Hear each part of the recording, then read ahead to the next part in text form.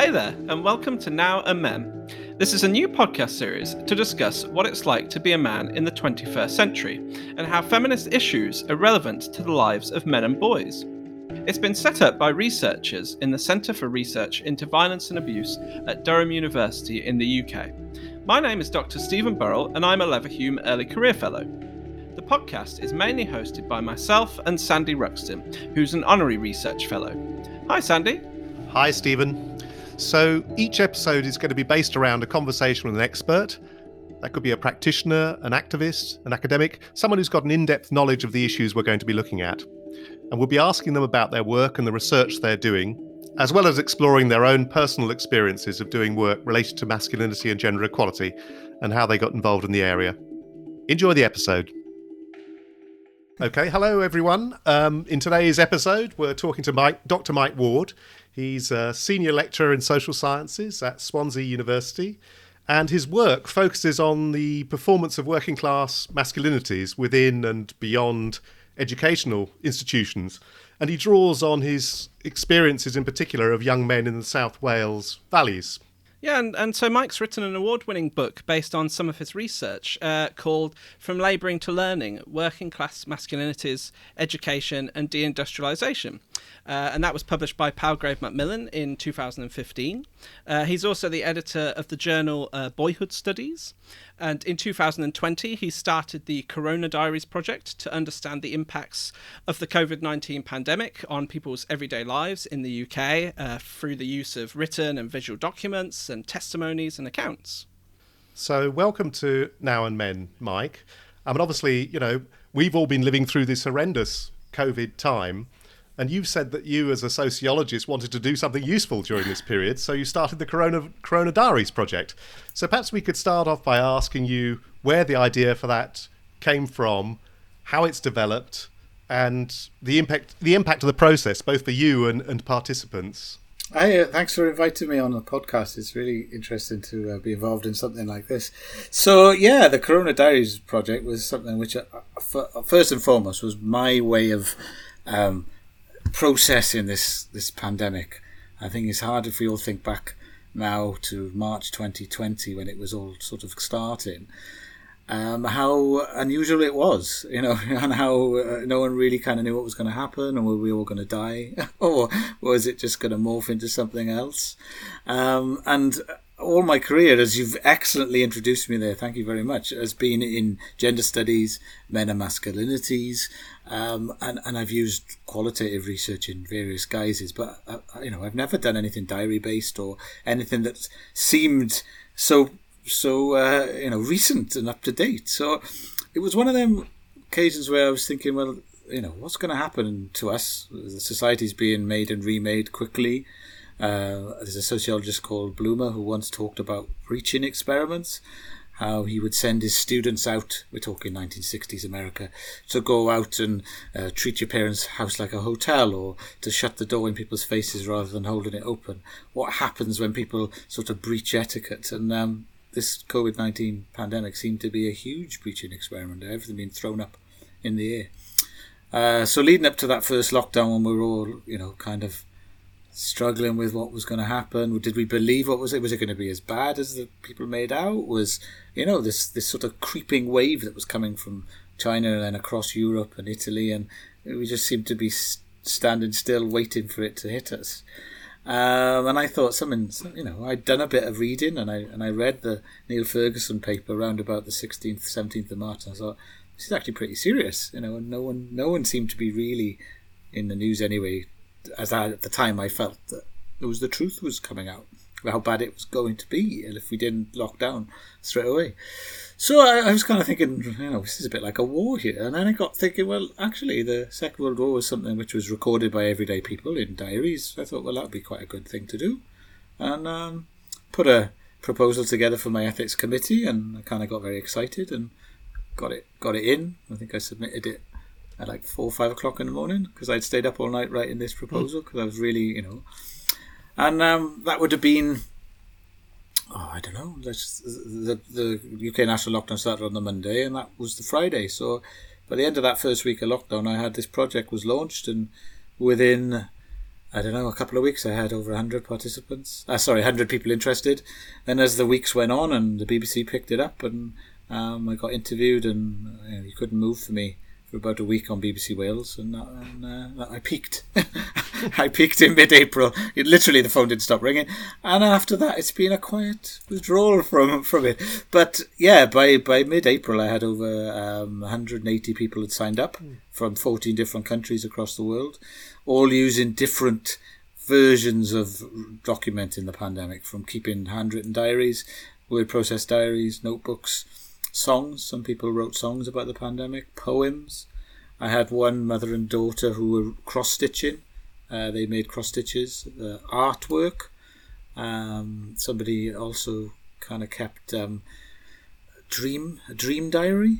I don't know about anyone listening to this, but I had some really odd dreams at the beginning of the pandemic. My brain was doing some odd processing. And she kept, this participant kept a dream log during that first sort of 3 or 4 months. And the project ballooned out of all control. I mean, I'm a single researcher. I didn't have any research funding. And at the moment, it stands at over 700 submissions over the 18 months of the pandemic from 183 participants. Yeah, that sounds really interesting. It would be great to be able to see some of that material. But just in terms of the podcast, it might be interesting to ask you whether there's anything that surprised you in relation to gender, to masculinities coming out of this work. I think what the biggest surprise, Sandy, was how few men signed up for it, or how many participants who identify as male signed up to it. So obviously we've got famous diarists like Samuel Pepys, or Well Kept Diaries. We've got other prominent figures. I think our old Richard Burton from South Wales, which Swansea University hold his diaries and who've been involved in creating this archive. Well-known diarists.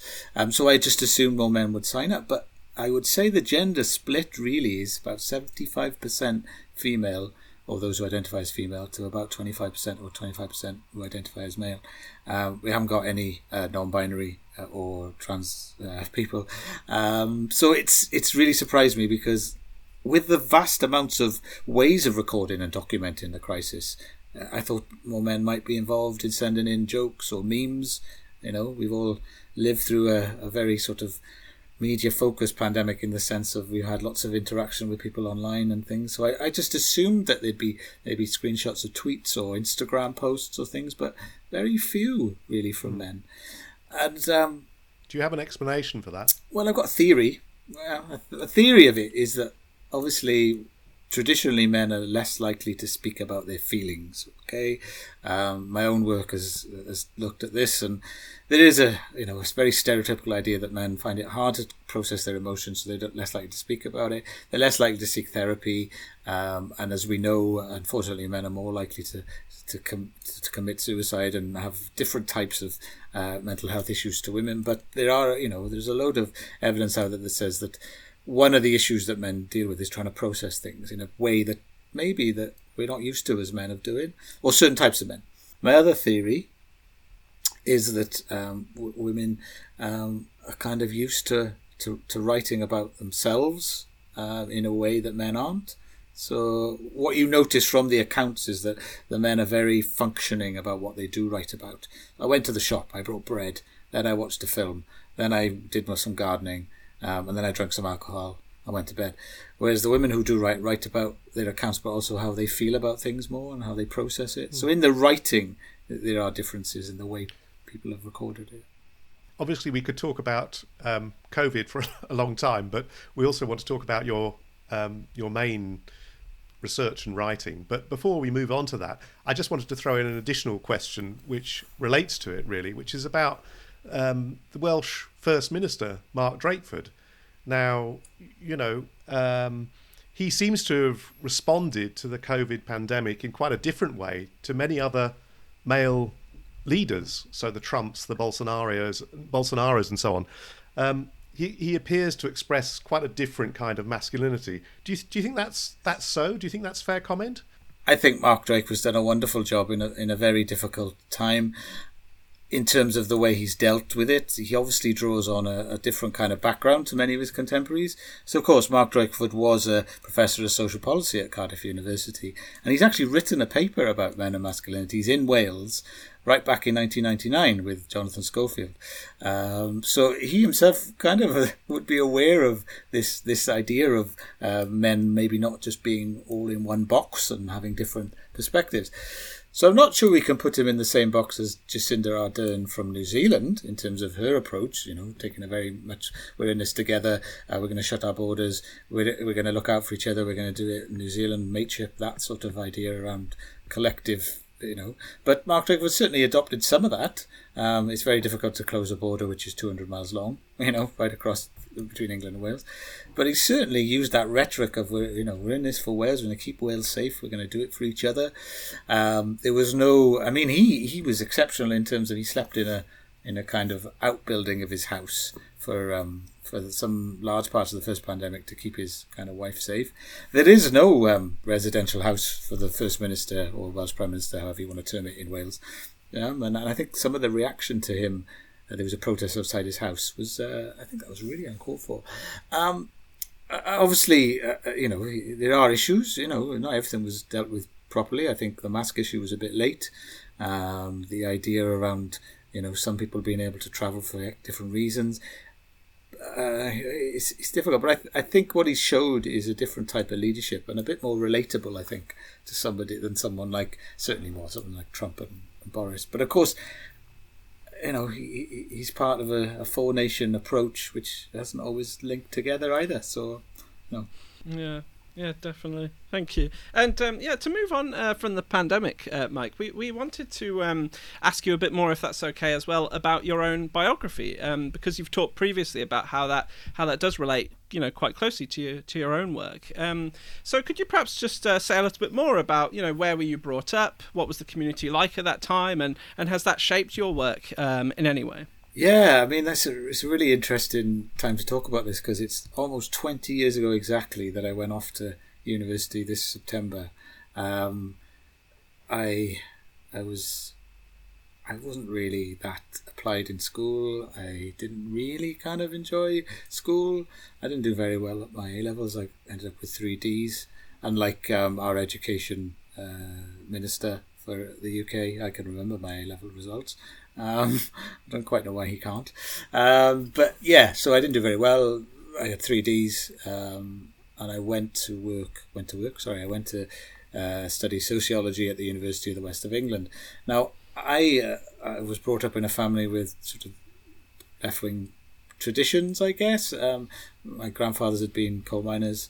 My father and mother had worked in industries, and my stepfather and stepmother, industries where they were in unionised jobs, but they weren't particularly big activists or anything like that. So I was aware of these sort of movements, and I was aware of sociology studies the underdog. So I was aware I was.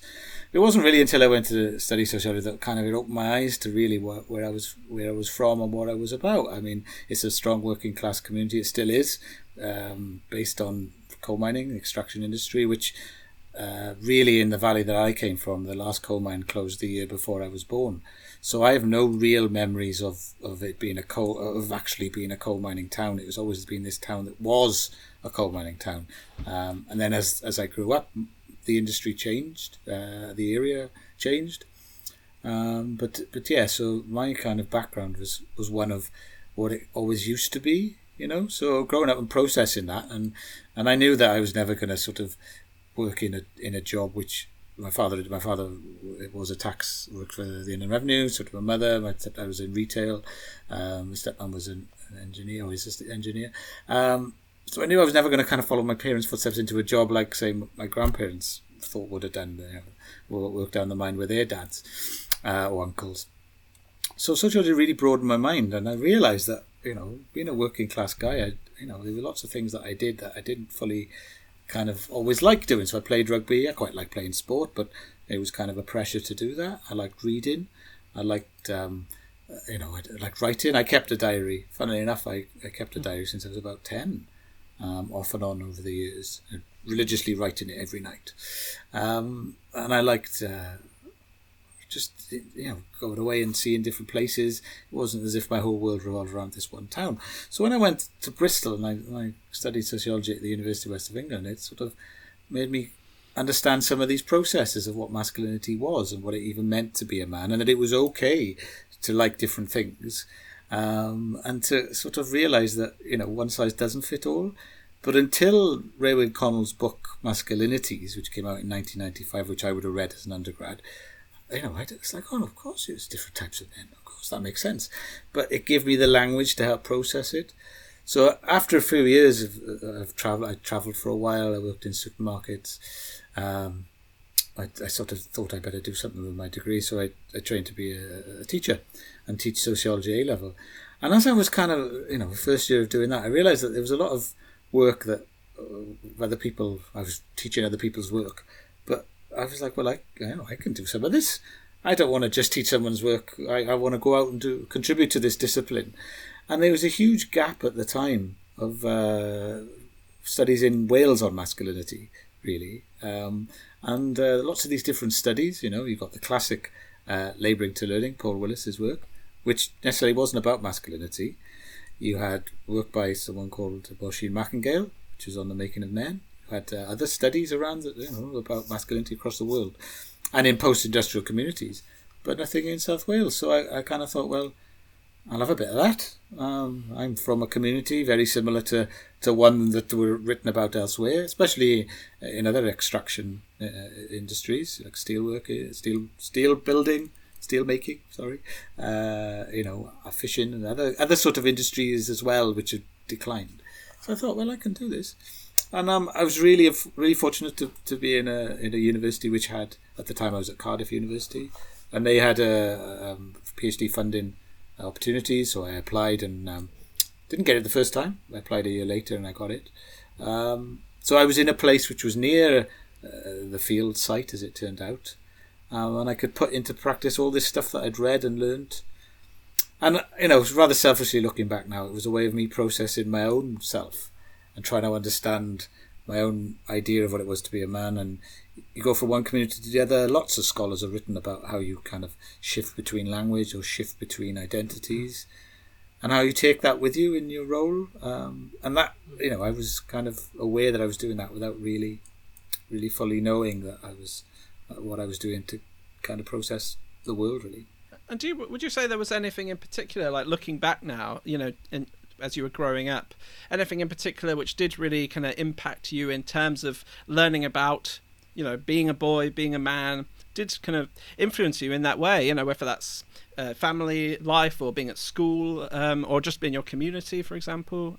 I think looking back now on it, I wish I'd been kind of braver in terms of my own sense of self. So I was a bit like a sheep, to be honest. I followed sports because everyone else did.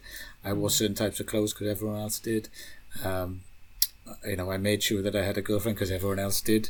That was something that was seen to be what you did, right? So there were people in my school who bucked the trend, I would say. It was a big, well, it wasn't a big, but it was a small group of people who were sort of into goth music and alternative crowds.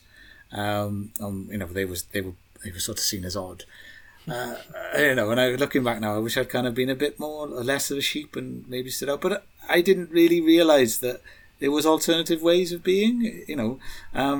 In terms of sexuality, it was very much one size fits all, and if you deviated from that, you were seen as odd.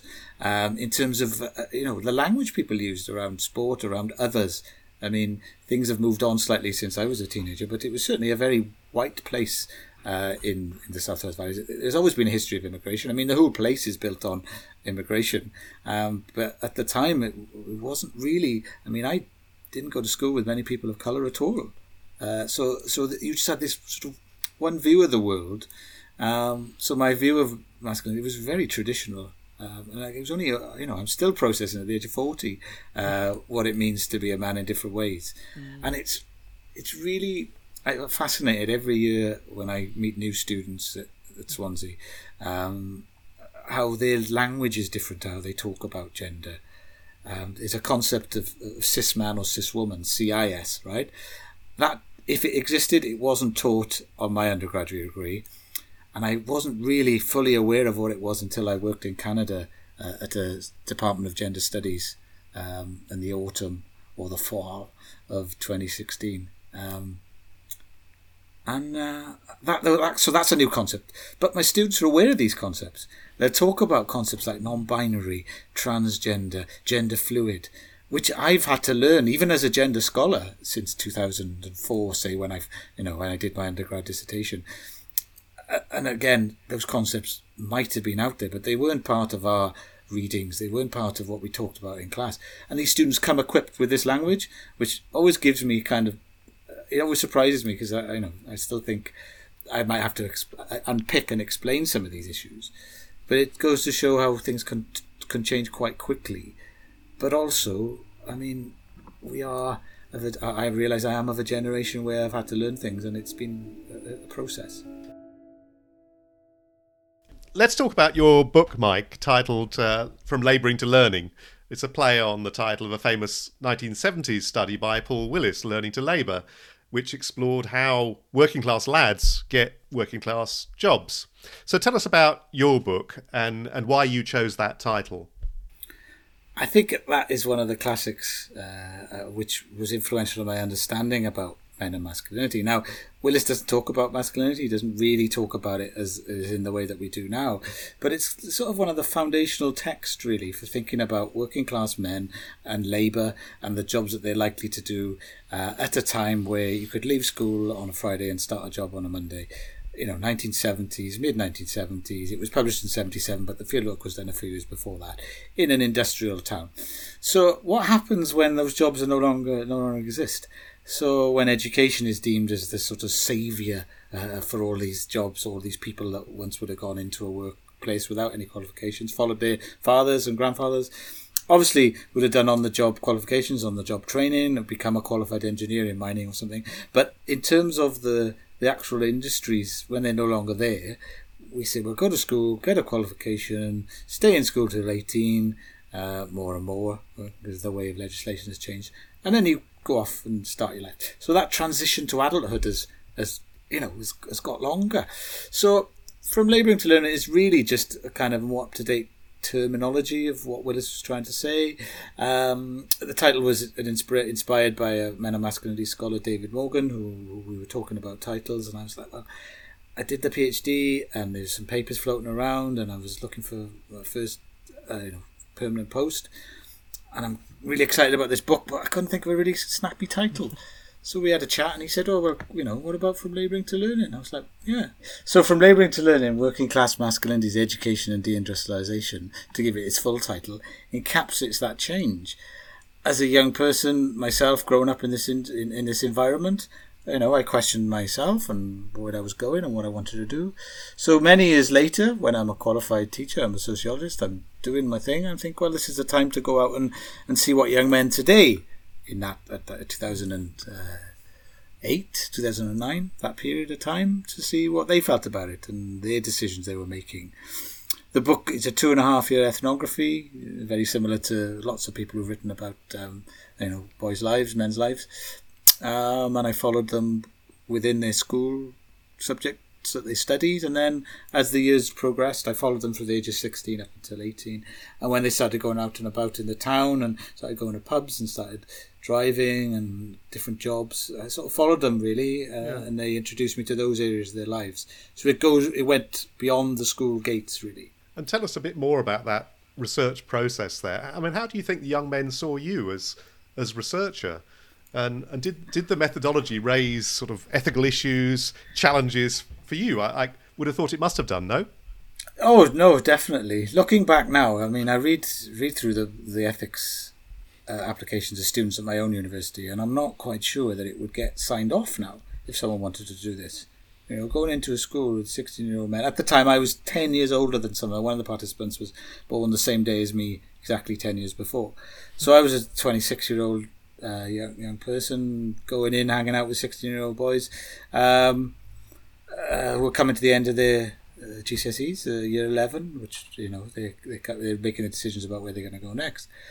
So the school gave me access, you can come in and talk to them, sit in the classrooms, and the head teacher, he was brilliant. I call him Mr. Simpson in the book. And he just sort of gave me carte blanche, really. He said, you can come into the school when do you want to come in? I'll make sure the teachers know you're coming in. I'd had a full, at the time it was called a CRB check. I was fully ticked off by the university. I was, a teacher in a college in another valley, but I was in an educational institution. So I was seen as a trustworthy person. The head teacher was really accommodating, and I stayed for 6 weeks and then went back for the next 2 years. But ethically, I kind of just, at the time, I just kind of went in and sat down. I talked to them. Their parents signed the consent forms to sit down and have a more formal interview. I didn't really think much more about it. But of course, as the years went on, when they invited me to the pub, and I'm like, well, do I really go? I mean, I'm an adult. As they were legally of legal drinking age, that side of things wasn't an issue. It was kind of like, well, where does the line stop between being a kind of researcher and bordering on sort of friendship territory? Because I think for that period I would say we were friends, or with some more than others. So then you're kind of like, well, if I don't go for a drink, I'm kind of sort of using them in a negative way. Then I'm kind of like, well, I'm only going to hang around you for what my purpose, and only in the time when I'm in school or something, or when it suits me. So when they'd invite me into these other areas of their lives, I kind of went with it because I felt that was part of the rapport building, but also because they did want to share stuff with me that I was. They knew I wasn't a teacher.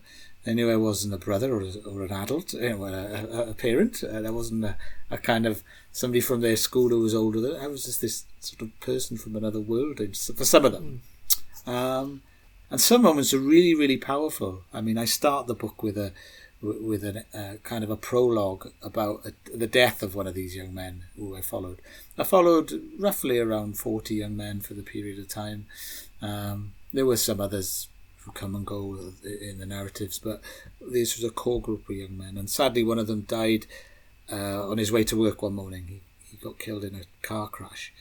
And that was very kind of moving because somebody I'd spent time with was gone, right? And all these young men who are 18 have lost a friend. And I went to the funeral and I just kind of, I wrote about it after, but because I'd already finished my fieldwork, I was never quite sure what to do with that. So it never made it into the PhD thesis, which the book became. But when I wrote the book, I knew I had to put that in. So I went back to this account that I'd written for myself, and it's really moving as you talk about the coffin of this young man moving into to church. And I haven't really been to many funerals with young people, so it was absolutely rammed. And I'm standing I was standing room only, me being me, I was a bit late, so I didn't get a seat. So I was standing on the side with some other young men, and it was kind of one of them things where you don't really forget it, I guess. So, I thought I had to put that in as well. And it was quite emotional, it's quite moving, because you see all these young people who've just lost their friend, and you would, some memories just stay with you. But I obviously didn't make any notes, when I'm standing in that church, but because it was such a big part of understanding their lives, it started the book. I thought that was a great way to kind of highlight loss, which is what the book is about, really, because the town itself is declining. The industries which created the towns and valleys is gone, and it's this sort of re-emergence of industry which isn't really replacing it. But of course, the young men, they've lived up in that loss, and they don't really see it as loss because it's just what life's like. But that story was just one way to kind of highlight lots of the sort of negative, toxic side of masculinity as well. Driving a car fast, racing, and unfortunately, road deaths are another part of masculinity, aren't they? Yeah. You talk in the book about different categories, if you like. You talk about the Valley Boys, the geeks, the emos, Jimmy the chameleon. Do you want to give us a sense of those groups and how you felt they performed masculinity in different ways? So I guess that's one of the main arguments throughout the book, is that you have one community, but actually that community is much more diverse than you might think at first sight. Right throughout the Men of Masculinity literature, our whole field is about breaking down the idea of what men are, and that not all men are the same, and that there are different ways of being a man in different situations. I mean, at the moment I'm sitting here and I'm talking to you in what I think at times is rather articulate, and I wouldn't speak this way in the pub with my friends, and I'd change my language if I was speaking with students, because sometimes you appeal to different groups, don't you? And you have to, I feel, you have to adopt different lexicons, different pieces of language. So masculinities as a performance was really important to me, because I could see it being played out, and I was convinced that the one performance that went on from, say, what I termed the Valley Boys, so they'd be the more traditional ideas of masculinity, I was convinced that I think actually that's not how they are all the time. The geeky guys, the ones who are studious and, in old-fashioned terms you'd call maybe the SWATs, or the kind of teacher's pet type thing. I was convinced that I think if I got to know these people, they're not going to be the same in all walks of life. And as the book goes on, we realise that the geeks do like to start going out and drinking, and even though they're very what you might term modern, in terms of their approach to women and language, and actually some of the practice they do engage in is probably drawn on older practices of masculinity, especially around the heavy drinking. So hanging around with people for different reasons, going to different types of clubs, drawing on different aspects of masculinity, which the first persona might not be. So throughout the book I followed different categories of young men. Maybe friendship groups is a better way of phrasing it than categories, because they were kind of self-selecting really, because they hang out with different people. And then you could kind of see this, what one of my favourite sociologists, Irving Goffman, calls a front stage performance. So they're acting a certain way, and then behind that there's something else going on. And this is the benefit of ethnography, is that for the time I was there, I could see these different things going on. And then there's a young guy who, we all come across these people in walks of life who just seems to be able to sort of mix with everybody, really. Seems to be able to friends with, all different aspects of the school, different adults, his peers, teachers, everybody in life, really. This one guy was kind of quite into it, and I called him Jimmy the Chameleon, because I sort of developed this terminology, the chameleonization of masculinity. Now, all these years later, I'm not quite sure it rolls off the tongue, but at the time when I was writing it, I thought, that's kind of what's happening, And I think other people have written about this code shifting idea, and that you can be, you've got maybe one performance in one group of people, and then you change it. And he seemed to do an awful lot of work to try and stick into the geeks, in the classes he attended with them, and then hang out with the other boys who were maybe a bit more traditional. He was a runner. He started drinking a lot and partying, and he was a musician. He used to play the guitar as well. He was in different bands, so he had all this kind of different ideas of self, I guess, or performances of self going on. And I'm not quite sure that's maintainable for a long sense of time, maybe successfully. How do the different groups interrelate with each other? Or do they? So I think at the age of 16 they were quite standoffish with each other. So they were, some of the boys would have bullied the other boys. The sporty type of boys would have bullied the guys who were into reading and writing, because that didn't fit the traditional persona of what men would do in a Valleys community. You should be about sports and drinking and being tough and brave. And if you didn't live up to that idea, you were seen as a bit odd.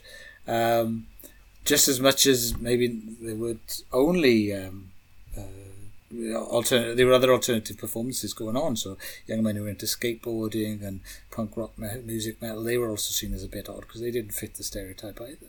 So they didn't really relate to each other very well. They sort of stayed in their own groups in the playground. They would do different sports and different interests.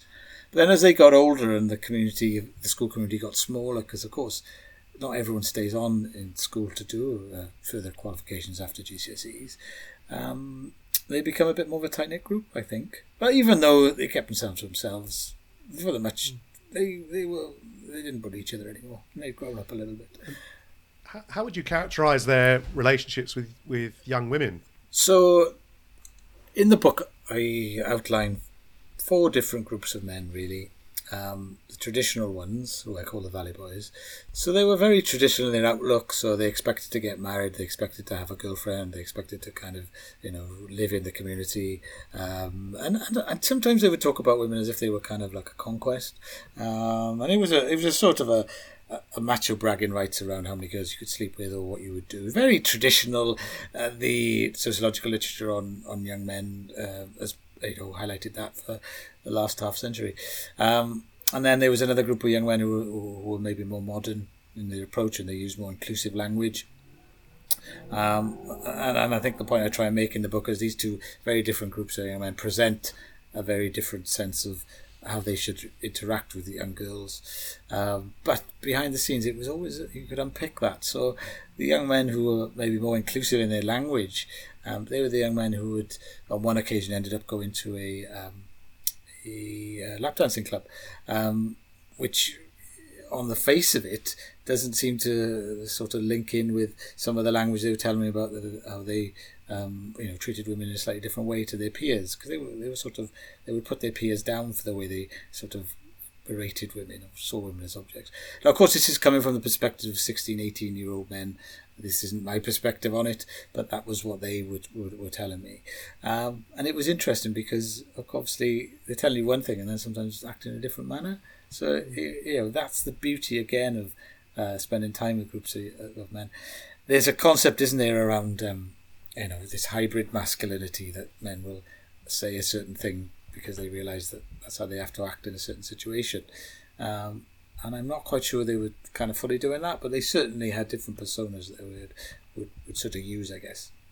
And one thing which you kind of mentioned, which is kind of noticeable in your work, is the emphasis on locality, geography, the importance of place in influencing the construction of masculinity. I mean, would you like to just say a bit more about that? Like, why is it important that we do take into account these kind of local factors in understanding masculinity?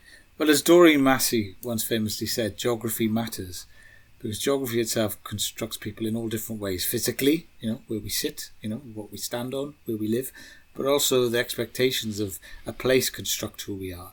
So I did another piece of research after the Valley Boys work, or the work with the young men in the valleys. In Canada, I looked at how first generation students and the places they come from, especially old industrial communities, they take that sense of self into university with them, and how difficult that can be for some men to adapt and to shift. And place itself is something that you take with you. And for me, it just seemed to be really important to kind of, as a concept, to try and unpick that. And the study in Canada showed that those young men were dealing with the same issues possibly that where people in Wales were. Other studies have been conducted in Australia, South Africa, about how places in industrial, a move from industry to post-industry is important in shaping who you are. So I guess it kind of ties into those shifts around it, and ultimately the expectations you have. And I'd love to, maybe not myself, but someone else to do a study, maybe 20 years on or 30 years on from when I did it, and to see if these expectations have changed, or there's more of a, what could we call it, a more fluidity to being a young man from a community that's post-industrial. But what I found was, it almost becomes more cemented the further away you are from an industrial community. The expectations and the codes of gender are still there, and you recreate them, and lots of the young men were going to do certain subjects because that was close to a sort of acceptable subject, like physical things like sports or certain types of qualifications which maybe were not totally focused on writings or a collection of portfolios of things. It was just kind of something which was linked to an industrial past, I guess, in some way.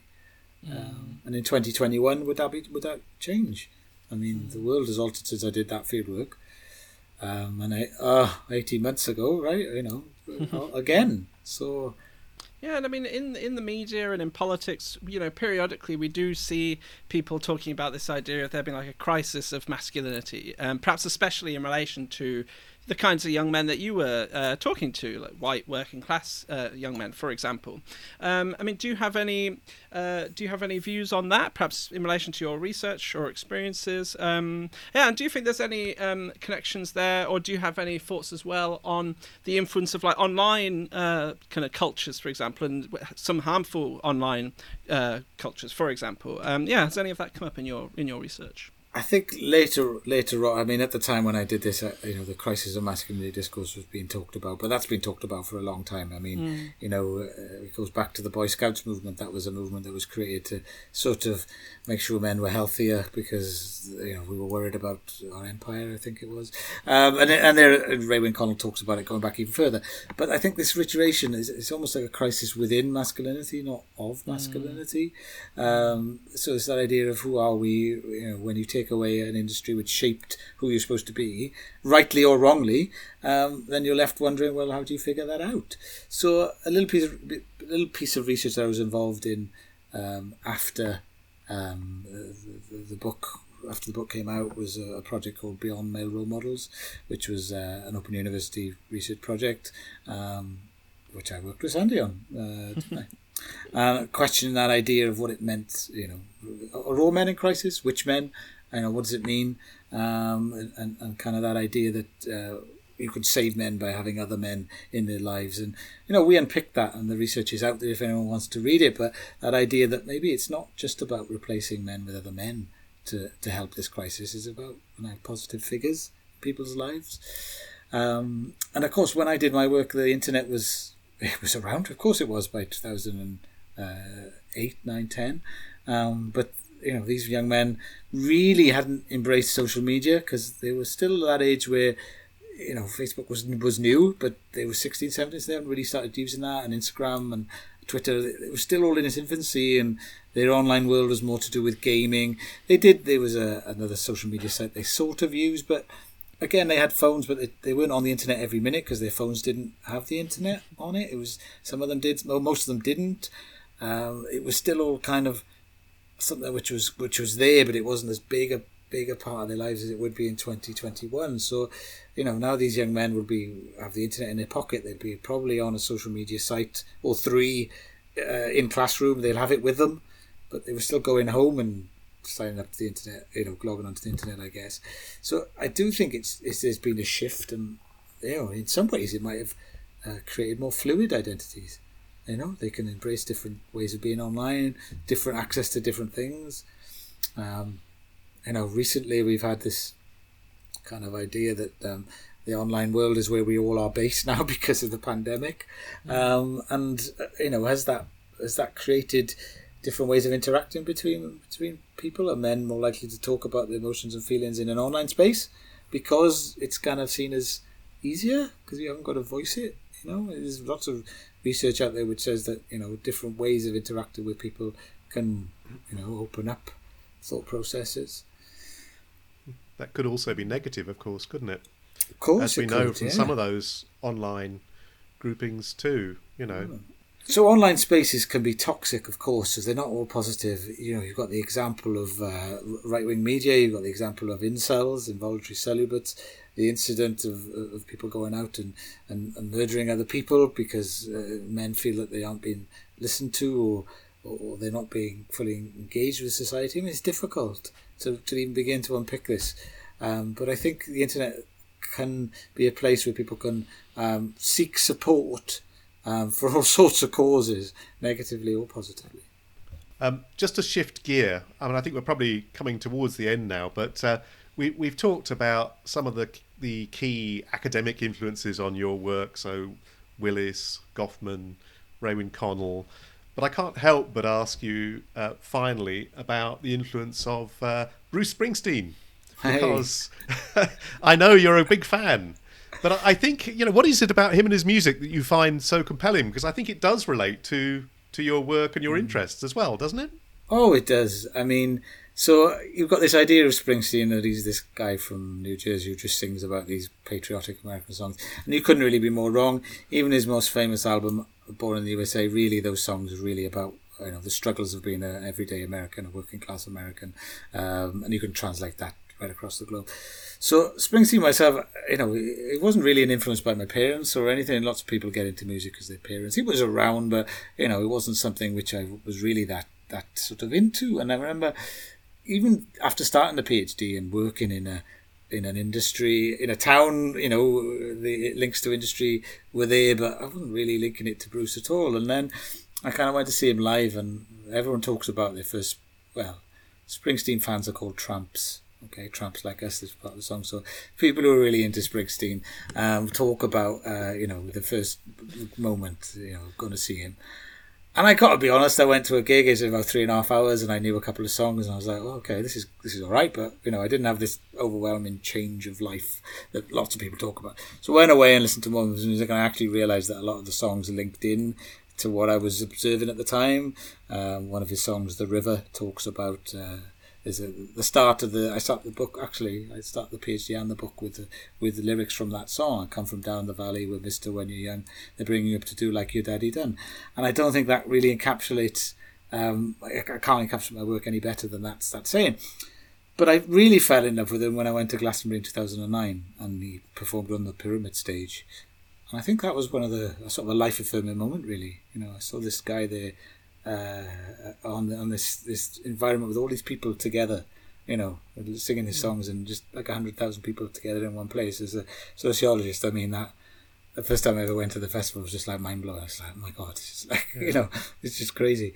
But am I right also that he's had some mental health struggles as well, and also distant relationship with his father, and some of these key themes which we've been talking about actually come up in Springsteen as well as the urban masculinity stuff. Of course. I mean, his relationship with his father was very fraught, and he didn't really have a very sort of good relationship with his father as a young man. And I guess part of it was that clash between him being this kind of long-haired, like kind of rock star type kind of guy, where his dad was a working class blue collar worker, worked in factories, worked in paper mills, worked in driving buses or transport. That idea that trucks and things, that his son wasn't really fulfilling what the father thought he was.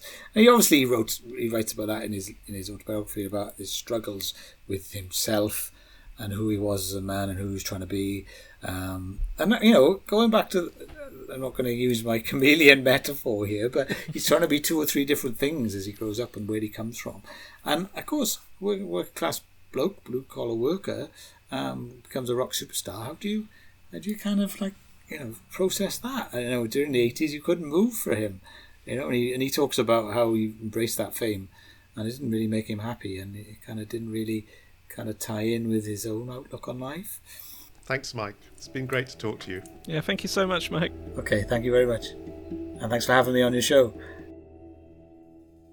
Well, that was a really fascinating conversation with Mike, wasn't it, Sandy? I mean, one thing I thought was really interesting about what he discussed was actually how, even from a young age, as a child, he talked about keeping a diary, which isn't, as he said, isn't something which boys and men often do, and that seems to have kind of influenced his life throughout his kind of career to date, I suppose, that he's actually using this quite, unique, powerful ethnographic approach, which is a lot of that is about keeping journals and things like that. So I just found that fascinating thread, which has perhaps gone through Mike's life, and which is interesting in relation to masculinity, in a sense that actually, if men did engage more in that kind of activity, like keeping a diary or a journal, could that actually be a useful way of exploring things like our emotions more? What did you think about it? Yeah, certainly. I thought that was interesting, and also all that he had to say about the whole research process was fascinating. Of course, I think he did say, he was uncertain whether the kind of research he'd done in school would be allowed now. Would you get that kind of access? But also the notion of following a group of young men over 2 years, about going to the pub with them, going to clubs with them, how you take notes, what are some of the sort of ethical challenges and issues arising out of that. I think that's all very fascinating, really. Yeah, definitely. And I think it does create a lot of ethical challenges, doesn't it? Because on the one hand, you want to do justice to these young men and really reflect the realities of their lives. But also, perhaps sometimes you might be presented with certain challenges, perhaps especially if you are, inspired by feminist research about, what do you do if you do encounter behaviours which are actually quite damaging or harmful or sexist? What do you do as a researcher in those moments? So it's a fascinating methodology. Yeah, just picking up one of the things you said about harmful behaviours there, and wondering about the differences that might arise if you were doing the same kind of research today. Of course, as he discussed, there are quite a lot of online fora now, and one of the dilemmas in that is that some of that access is very useful. So, for example, men going to fora about men's health, and getting support there. But also, as he also said, there are some fora which are very, very dangerous and harmful to young men. So, it feels like there's quite a lot of work that needs to be done to explore how the online world is affecting young men's attitudes, behaviour. Yeah, absolutely. Because I think, as if you're a young man and you're going online and you're, for example, you're interested in things like gender and masculinity or health and well-being, you can start off perfectly innocently exploring those things and perhaps quite quickly be led down some quite dark, unpleasant rabbit holes, which can have an impact on the way that you see things. And we do see those kinds of ideas, I think, influencing quite mainstream thinking about different kind of gendered issues, I think. Yes, I agree. And I think maybe this is something that we're going to need to talk about on the podcast in future. So hopefully we can do that. Definitely. But for now, thank you everyone for listening. Thank you.